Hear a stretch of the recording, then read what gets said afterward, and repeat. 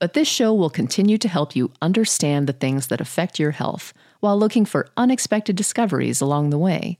It will also explore thought-provoking ideas and questions, like this one.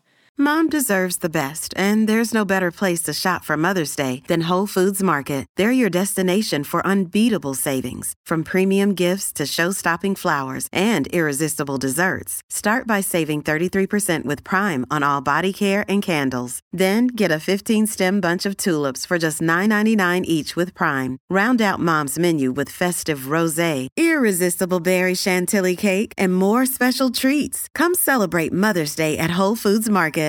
Another day is here, and you're ready for it. What to wear? Check. Breakfast, lunch, and dinner? Check. Planning for what's next and how to save for it? That's where Bank of America can help.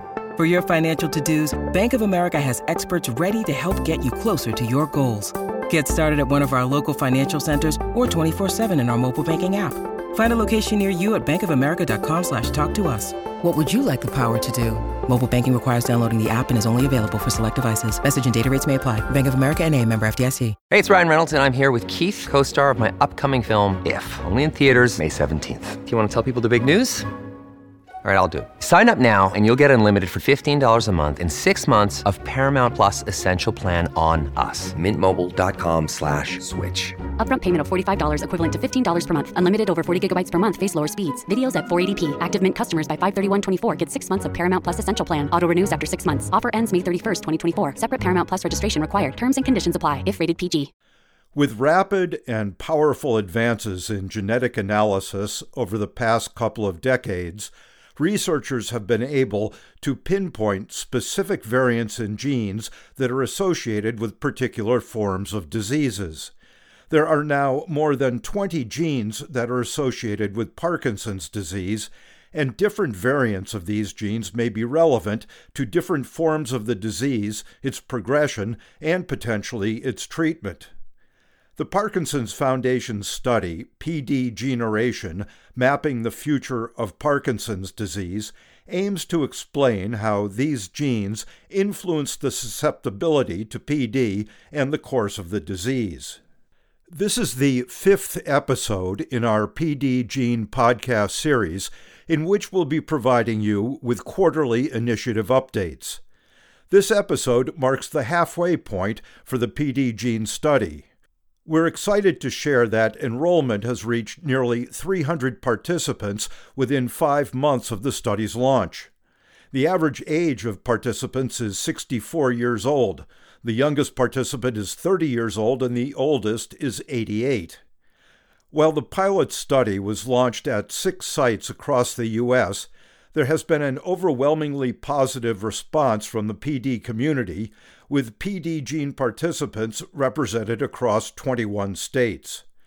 Over 38 participants, about 13% of the cohort, have been identified with a genetic form of Parkinson's disease. In contrast, most published studies report the prevalence of genetic carriers to range from 5 to 10% of the total population of people with Parkinson's. PD Gene's early success represents the collective efforts of the Parkinson's community. When I spoke with Dr. Tanya Simuni and Dr. Michael Schwarzschild, they explained how genetic studies can define discrete subsets of people with PD, leading to clinical trials more targeted to different causes or forms of the disease. Today's podcast is sponsored by Kiowa Kirin. I guess the main question is, why are genetics in the spotlight now as it pertains to Parkinson's disease? That is a very good question. As you well know, the big and ambitious goal is to find, if not cure for Parkinson's disease, ways to effectively slow progression of the disease. And despite multiple trials over at least 30 years, we have not been successful so far. And while there are a number of reasons for failure to achieve that goal, one of them is looking at Parkinson's as one single disease. And we clearly recognize that under the umbrella of Parkinson's disease, there are different forms.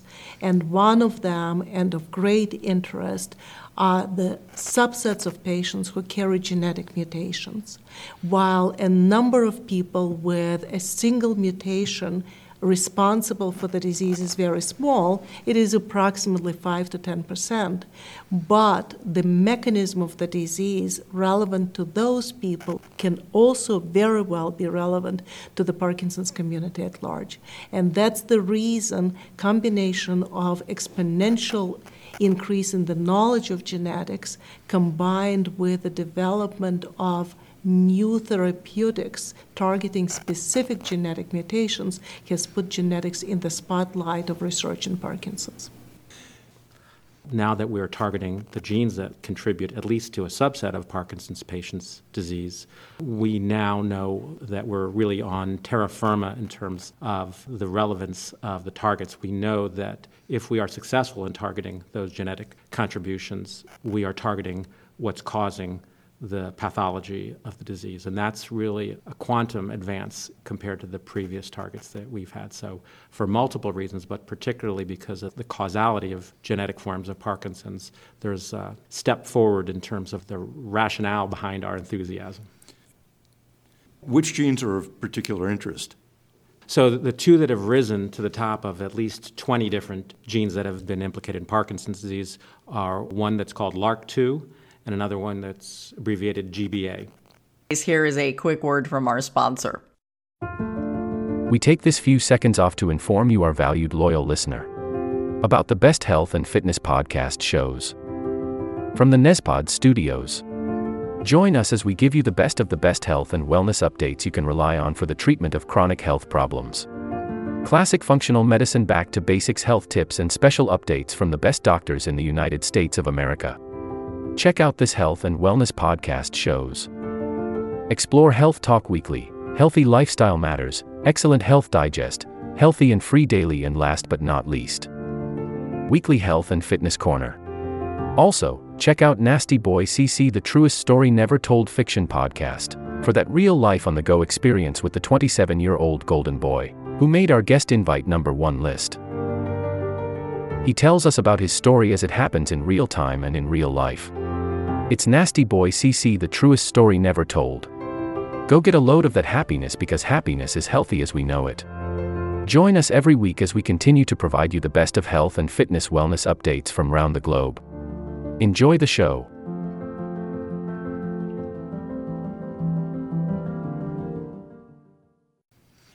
The Parkinson's Foundation has a big initiative now called PD Generation, and it'll be looking at some genes, among which are LRRK2 and GBA. What is the benefit to a patient personally in participating in any of these? Very good question.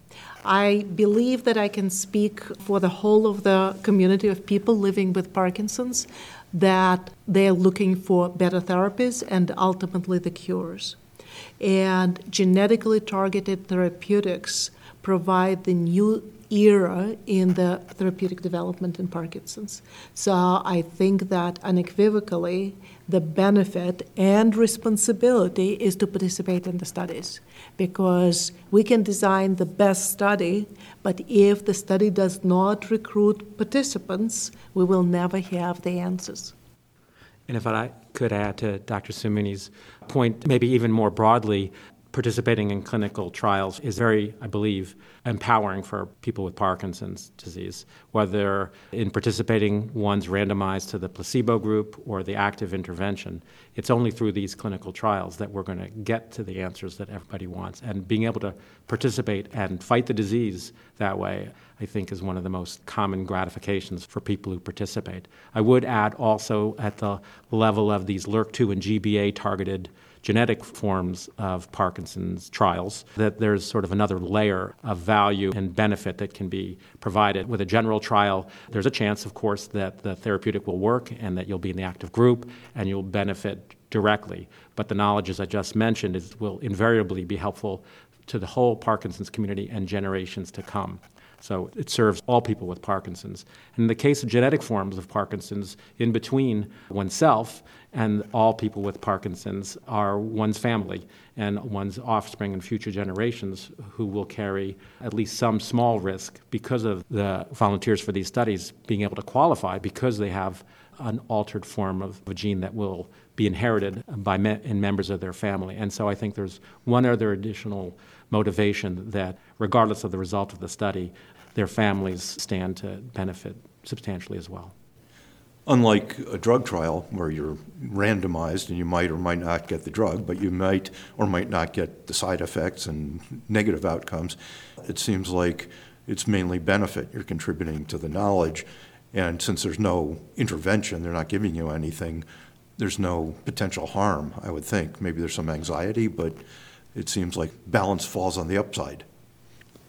So Dan, you're now speaking about observational studies that would recruit participants to identify whether they're carriers of a particular genetic mutation and to see whether their clinical course of the disease and underlying biological samples, whatever are collected in the study, are different from the people who do not carry the genetic mutation.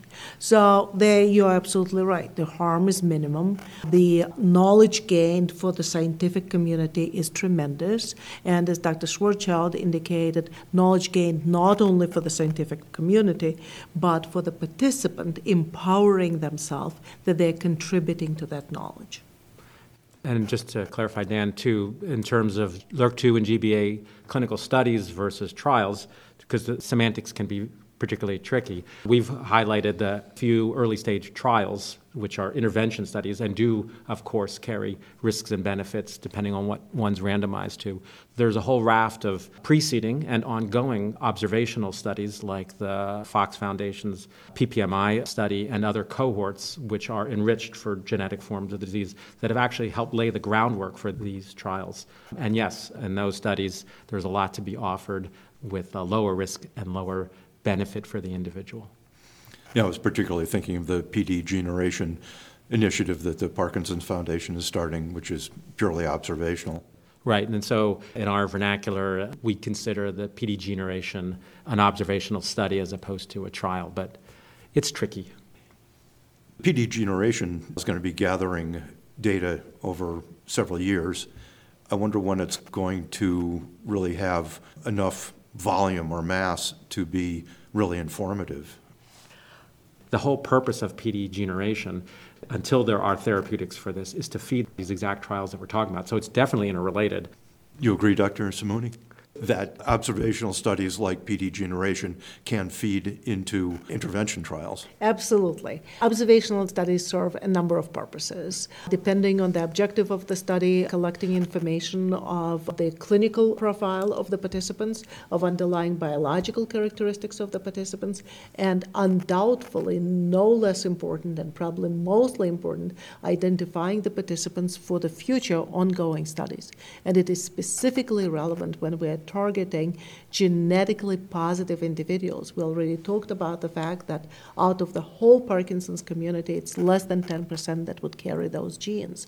So we need that identified population who know their genetic status to be informed of the studies that test therapeutics for that particular gene. If it's, say, 10% of the population with Parkinson's who carried those genes, are there other things we should also be looking at, not only genetics, but other kinds of biomarkers which would define subpopulations? This is $1 million question with $1 million answer that we've been trying to come up. Yes, absolutely, we should. And we're hoping that a small subset of genetically positive population will teach us more about what we call sporadic population. But yes, identifying the underlying biology that defines the course of the disease in that not genetic population, looking at the other variables, absolutely will inform the design of the future studies. Anything important to add that we've missed? I think that both of us would like to close that scientific community is working very hard to bring next generation studies more informative, with a smarter design of the studies, with the better molecules. But as the scientific community is advancing, it is equally the responsibility of people living with Parkinson's disease to be active contributors and participants. And obviously, participation in the studies is essential to provide us answers. Do you find people are eager to get into clinical trials?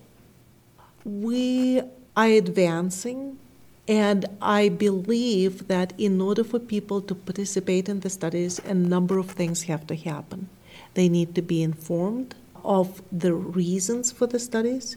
They need to be informed of their ongoing studies, because movement disorders physicians take care of the minority of people living with Parkinson's disease. So it is on us the responsibility to educate the patient community, to educate the community of neurologists and other physicians taking care of these patients, so that the information is out there.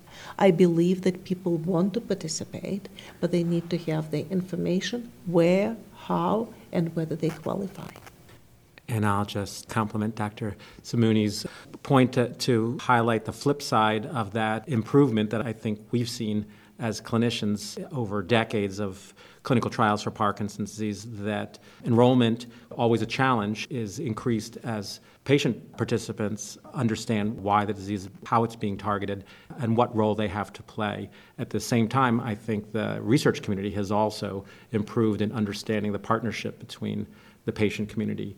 And Parkinson's Foundation's actually highlighted this nicely with their patient advocacy in research program, their PAIR program, which partners increasingly with clinical trials like Dr. Sumini and I oversee, in which we are informed by the patient perspective with direct representation of people with Parkinson's serving on our steering committees and the like. So it's really at every level that we're improving this enterprise that's a partnership with the patient community through podcasts like this, understanding what the challenge is and how they can contribute, and all of us coming together with improving ideas like the genetic trials in Parkinson's represent that make it so hopeful. Very good. Thank you both. Thank you all for listening, and until next time. This will conclude the episode. Thanks for tuning in. If you like what you hear, please leave a comment and subscribe. Thank you. This will conclude the episode. Thanks for tuning in. If you like what you hear, please leave a comment and subscribe. Thank you.